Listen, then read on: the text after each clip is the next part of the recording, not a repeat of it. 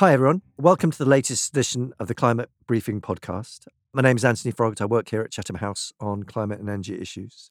Today's edition will be looking at the geopolitics of the energy transition, and I'm delighted to be joined today by two wonderful experts from different sides of the Atlantic. Firstly, we have Suzana Carp, who is a senior European climate and energy policy specialist supporting Cleantech for Europe. She comes from an NGO and parliamentary background and has significant experience looking at EU climate law, electricity market directives, and carbon border tax adjustments.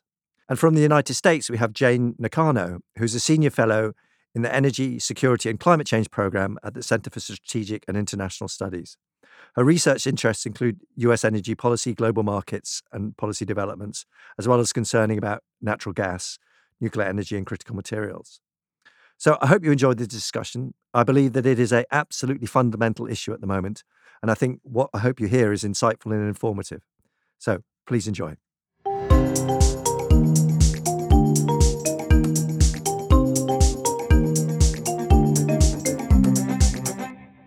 What we've seen over the last 24 months is a shift in policy around energy and climate change. So from a British perspective, at least, we had a real peak of attention on climate change as we approached COP26, which was hosted by the UK in Glasgow. And then soon after that, so there we saw climate change at the fore in terms of the energy discussion, in terms of the public debate. And then we had Russia's invasion of Ukraine in February of last year, which significantly switched the attention towards energy security. And having access and affordability of energy became really paramount.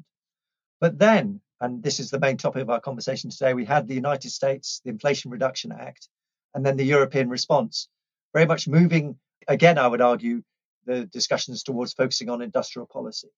And so in some ways, that's what I'd like to hear from our guests today, that triumvirate of issues around climate change, around energy security and industrial policy. How are these interacting, both within each country, but then across the US and the EU? So Jane, maybe if I could ask you first, because of the Inflation Reduction Act, maybe you could just talk us through where is it, how did it come about, and how impactful is it? Thanks so much for that question. It's my pleasure to join you, Anthony. So, climate change is among the top priorities for the United States under the Biden administration. And the administration has been fast recognizing the fact that it's very robust climate goals, but the U.S. energy security and also U.S. economic growth can be together advanced by not just deploying clean energy technologies, but also by developing them within the United States. So for that reason, there's been growing focus on having its own clean energy technology industry that has become a really key focus. And as you said, the Inflation Reduction Act is a major enabler to really advance this objective. But before, just quickly, I also wanted to mention that there's the inflation, before the Inflation Reduction Act came about, the U.S. Congress, on a bipartisan basis, also passed another important law called Infrastructure Investment and Jobs Act in November of 2021. That was already sort of beginning of the U.S. articulation of sort of green industrial policy, in my view. So that law appropriates about $75.8 billion for various energy-related programs, including EV infrastructure, but that also had about $9.5 billion for clean hydrogen-related programs, including $8 billion for regional clean hydrogen hubs, and the rest for hydrogen R&D, research and development, and also manufacturing. This law also had quite a bit of money dedicated to establishing battery material processing program and also battery manufacturing and recycling programs. And then, so that was already the beginning. And then came this Inflation Reduction Act that passed Congress in August 2023. Unfortunately, it was not passed on a bipartisan basis. It was very much driven by the Democratic Party. That's also President Biden's party. But that one then unveiled massive $370 billion for clean energy and climate-related funding and incentives. That included clean electricity related tax credits, clean vehicles, also clean energy technology component manufacturing capacity in plants within the United States. I think one of the more famous ones under these incentives is the one that concerns electric vehicles. This one, the EV tax credits are now available. About half of the EV tax credits of up to $7,500 is available if EV battery components are manufactured or assembled in North America, namely the United States, Canada, and Mexico. And the other half of that tax credit value is available if the battery minerals are extracted or processed in the United States or the countries that the United States has free trade agreements with. So these are some of the key components of the U.S. green industrial policy. That's fascinating. And this, I mean, for me, at least the scale of it, in terms of the hundreds of billions that you're talking about, but also the specifics about not only encouraging the manufacturing, but also the sourcing of the materials. And I think that's, and maybe if we can come on to Suzana here, because that's very much what we've seen within the EU, but maybe not with the same levels of total subsidy available. Suzanne, maybe you could talk through how the EU has responded to this development. Hi, Antony. Hi, Jane. Thanks for having me on the podcast. I'm excited to be here.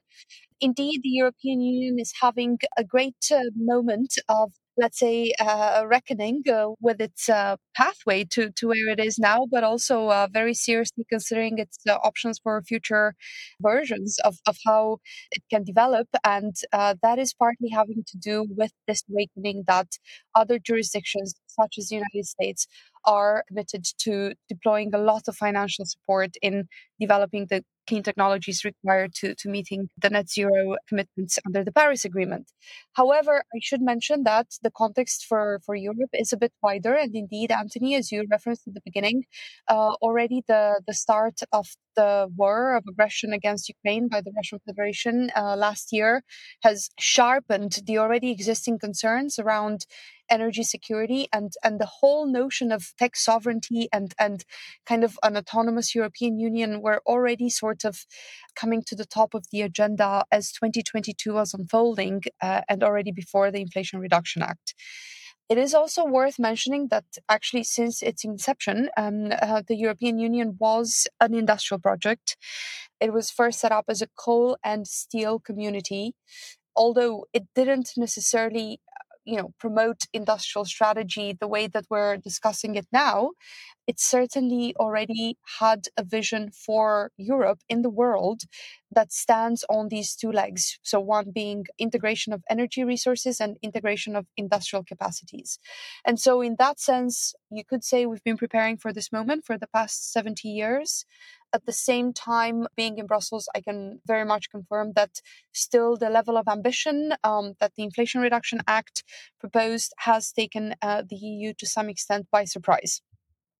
Having said that, the package which was announced recently, the Green Deal Industrial Plan and its Net Zero Industry Act, actually come in a way to complement the already existing EU Green Deal.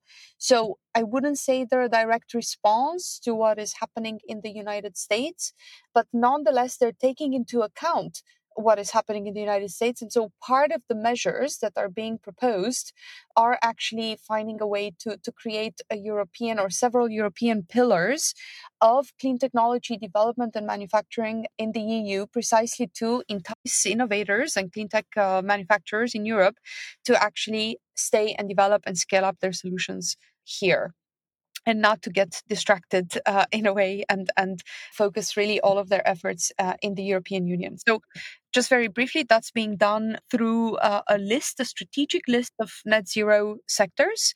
So those sectors will actually have access to fast track permitting and to a significant amount of financial resources.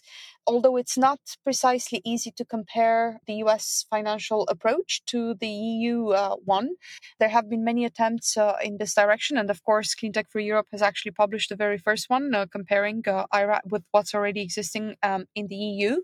But the amounts we're looking at when we take into account the EU ETS revenues emissions as well, at the current prices are quite comparable because the EU ETS alone generates around 50 billion euros annually. So presuming that, those funds would be reinvested in the sectors that have been considered strategic, you actually have a situation where the US and the EU would be investing on an equal level, but just in extremely different ways. I love some of the language you used. So the 70 years in the making in terms of this industrial strategy for the EU, I think is a great framing. But also the language, and I'd like to point this towards Jane, is you said hoping that countries don't get distracted, European companies don't get distracted by what's happening in the US in terms of a new build. And maybe, Jane, you could respond to that. How have we seen, or what have you seen in terms of the impact of the legislation?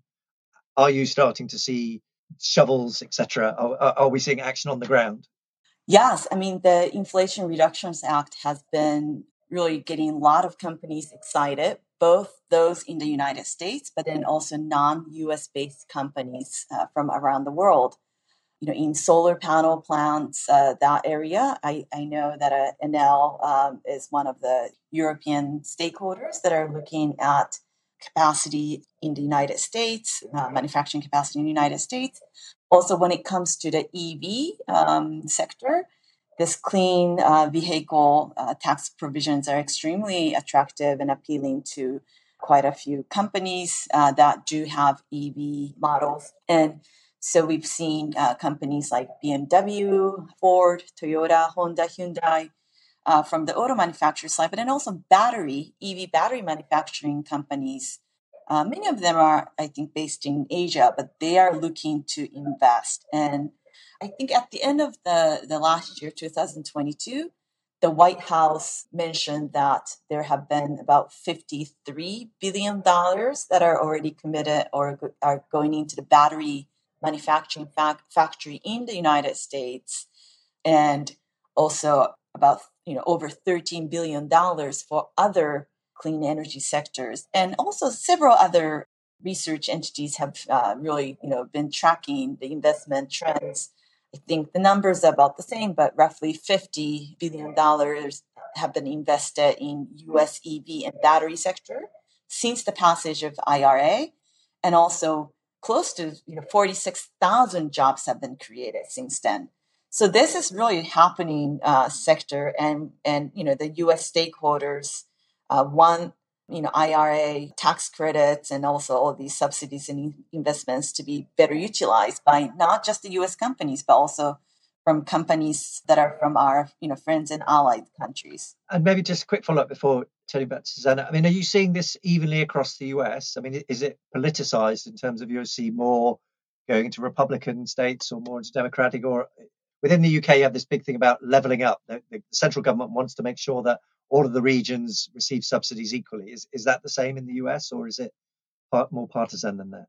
Yeah, in the United States, many of these actually clean energy manufacturing jobs are going into states where the Republican Party has been quite active and quite dominant. So states such as Georgia and also Ohio.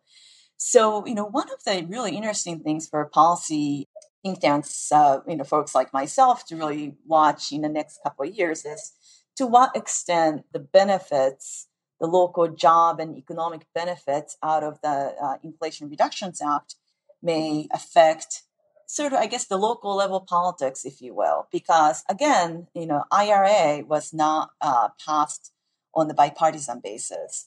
Vice President Harris, as a had to cast a deciding vote. But at the same time, I think the benefits of the IRA is available for both the parties with influence from, or influence or leadership from either of the parties. Suzana, maybe I could turn to you in terms of, are we starting to see the impact in terms of industrial developments? Are they slowing down some of the statements from the European business that they want to move to the United States? Are they bedding down back in Europe? And maybe just also talk a bit about the politics. Where does the politics of this lie? Are we between the different member states?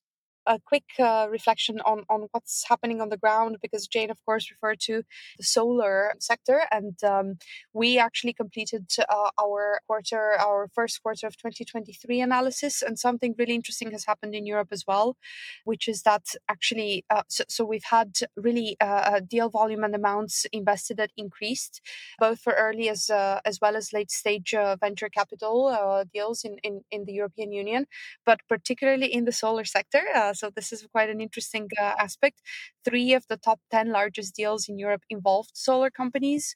And so to some extent, this is kind of a change in how in from the previous years, where after trailing behind North America this time this year, so VC investments into solar in the EU was multiple times larger than in North America. So there are several dynamics at play and several speeds of action. And so I think it's true that companies in Europe are considering also investing in the United States, but at the same time, the European Union remains a very attractive investment location. And part of that is the robustness of its climate policies.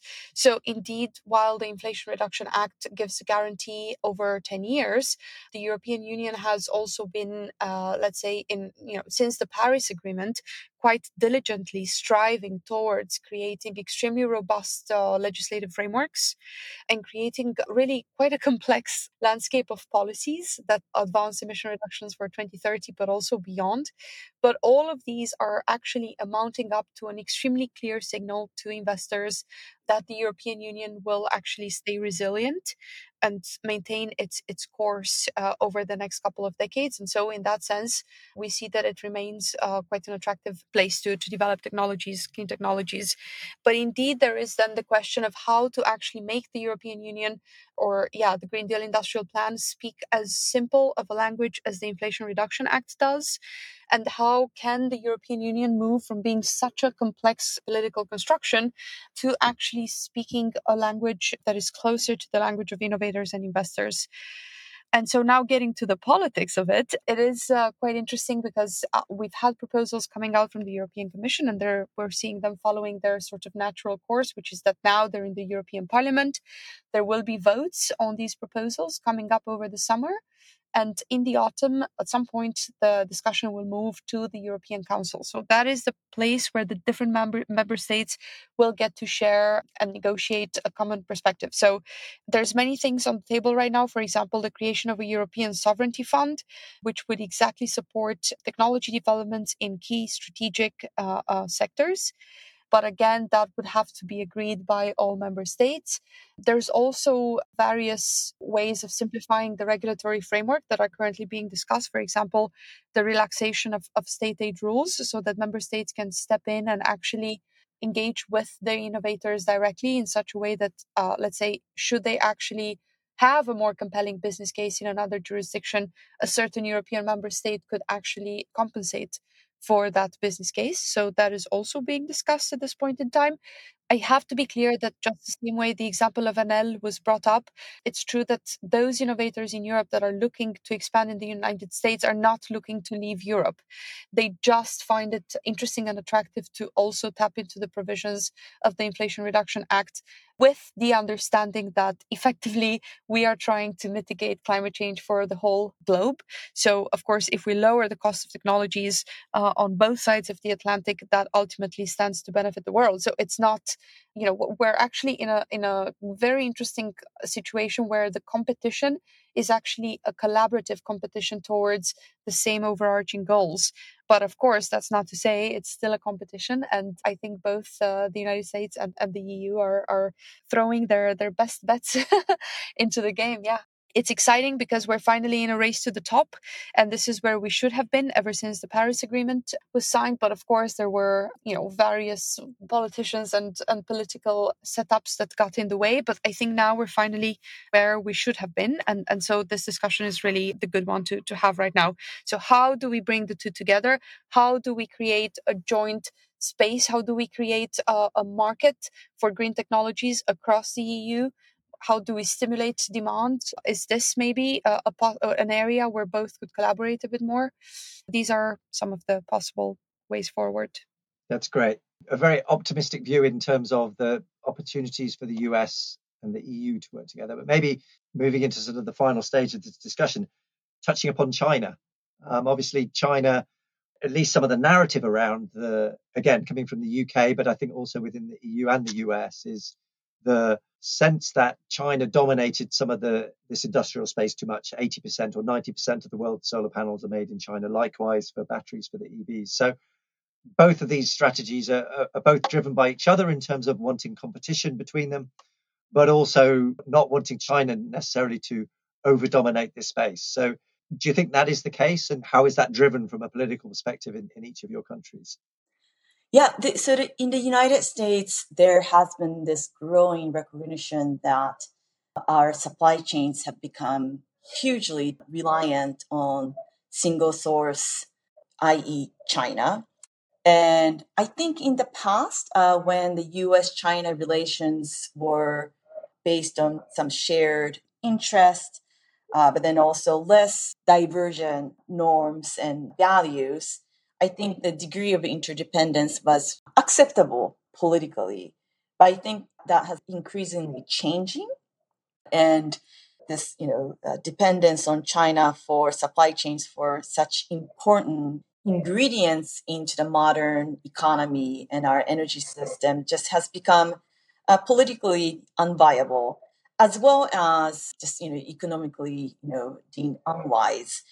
In this sense, I think China concern is an important factor that's driving U.S. Green industrial strategy.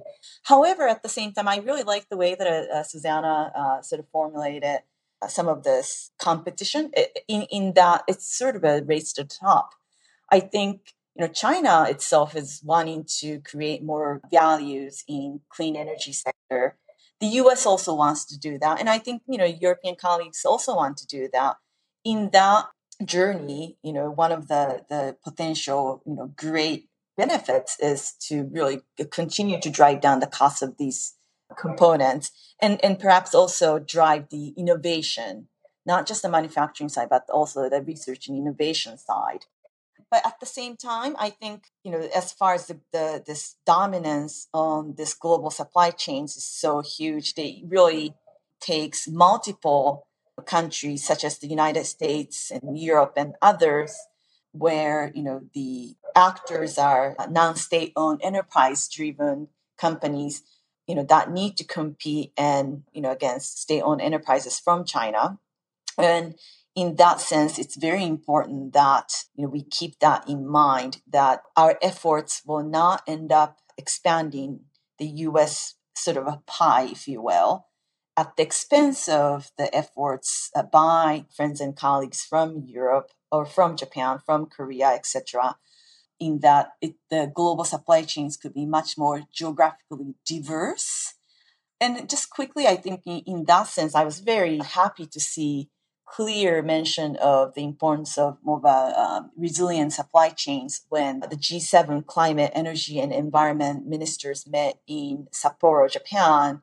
And in the communique that came out of that ministerial meeting, they introduced this 5-point plan for critical mineral security. And there are, obviously 5 different, points to it.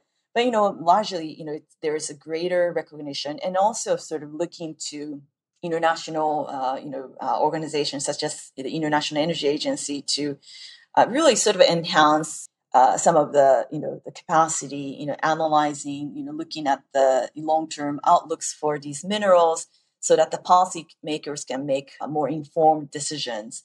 Also, the United States, together with EU and a couple other countries, I think there are namely 10 plus EU as original members of the multilateral effort called the Mineral Security Partnership that was launched last summer.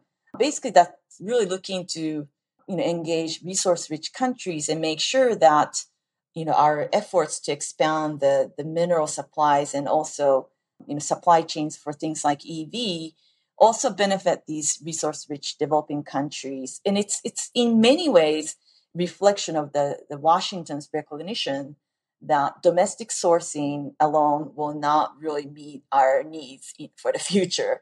For that reason, I think there's much more really good partnership among key countries that do have resources, but then also commitments to things like environmental sustainability of these efforts.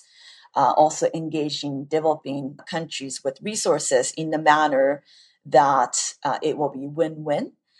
So I think it's about China, but then it's also about just the global wider community's benefit. That sounds right. Suzana, is that the similar view from the US? In some ways, it's a push and a pull, isn't it? In terms of push from wanting to reduce dependency on certain countries, while the pull in terms of wanting to develop domestic resources and new relationships with new producers. Indeed, this is at the core of the concerns of the European Union. But don't forget that, as we mentioned earlier on, the war we have ongoing on our continent at this point in time is also making us reflect very deeply on who we want to associate ourselves with in the future and what sort of dependencies we create as we move towards a net zero world, simply because there seem to be various sort of values underpinning the different approaches of different countries. And it's become quite clear for the European Union and for Europeans that the values that we hold so dearly, that we have built the European Union on, are that much more important going forward. So therefore, the idea of shortening supply chains, or also that of choosing very carefully our, let's say, partners with whom we develop trading relationships, but also just in these key strategic sectors, who can we rely upon? It's now, more than ever seen also through the lenses of the values that we would share with our partners. However, I should say that the whole topic of industrial policy, although it has been in the making since the inception of the European Union, we haven't had these thoughts in these ways, in Brussels at least, ever, really. So the idea of talking about binding manufacturing targets or selecting strategic sectors is actually a step further. It's a development that goes into a new vision about what tech neutrality means for us. And tech neutrality is something that is enshrined in the European Union treaties. But equally so, aspects around climate policy and environmental policy also come from the EU treaties. So we are now in a situation where we're finally kind of breaking out of this straitjackets that we have been in Europe for quite some time. And we're finally talking about the fact that we need clear and binding targets for these technologies that we're trying to develop, partly to also create demand and create guarantees for innovators, but also because technology neutrality in the net zero world no longer means what technology neutrality meant before. So it doesn't mean it's still a market that's open for all technologies, but rather a market that is very committed to rapidly transform towards a market that supports net zero technologies primarily, especially, and very soon only net zero technologies. So that's a little bit what's going on here. And there were some debates going on around 2021. I recall distinctively when it was clear that China had committed to producing carbon-free steel in 2024 at a certain level, and both the EU and the UK at the time were sort of reckoning with that statement and sort of what to make of it. But now I think what we're making from China's industrial policy is that there's elements of a clear and targeted approach that we should be considering developing and employing in Europe. And that's to a large extent what the Green Deal Industrial Plan is doing, but also really going strong in the direction of reshaping our trade relationships and these sort of critical supply chains for the strategic sectors. What an excellent point to finish on. I mean, I do think it's exciting what we're seeing. As you pointed out, in some ways, we finally reached this point where there's a recognition that the extent of which decarbonisation and net zero is going to totally transform the industrial sector. So different approaches, I think, from EU in terms of setting specific targets. In the US, I think it's more creating subsidies to encourage industry. But hopefully they will both have the same objective in terms of stimulating the pace of change that we need. So Jane, Suzana, thank you both very much indeed. It's been a fascinating conversation. I'm sure that I know that it's one that we will continue to have, and I hope that we can have you back on the podcast sometime in the future. So thanks very much indeed. Thank you very much, Antony. Thank you so much. I really enjoyed it.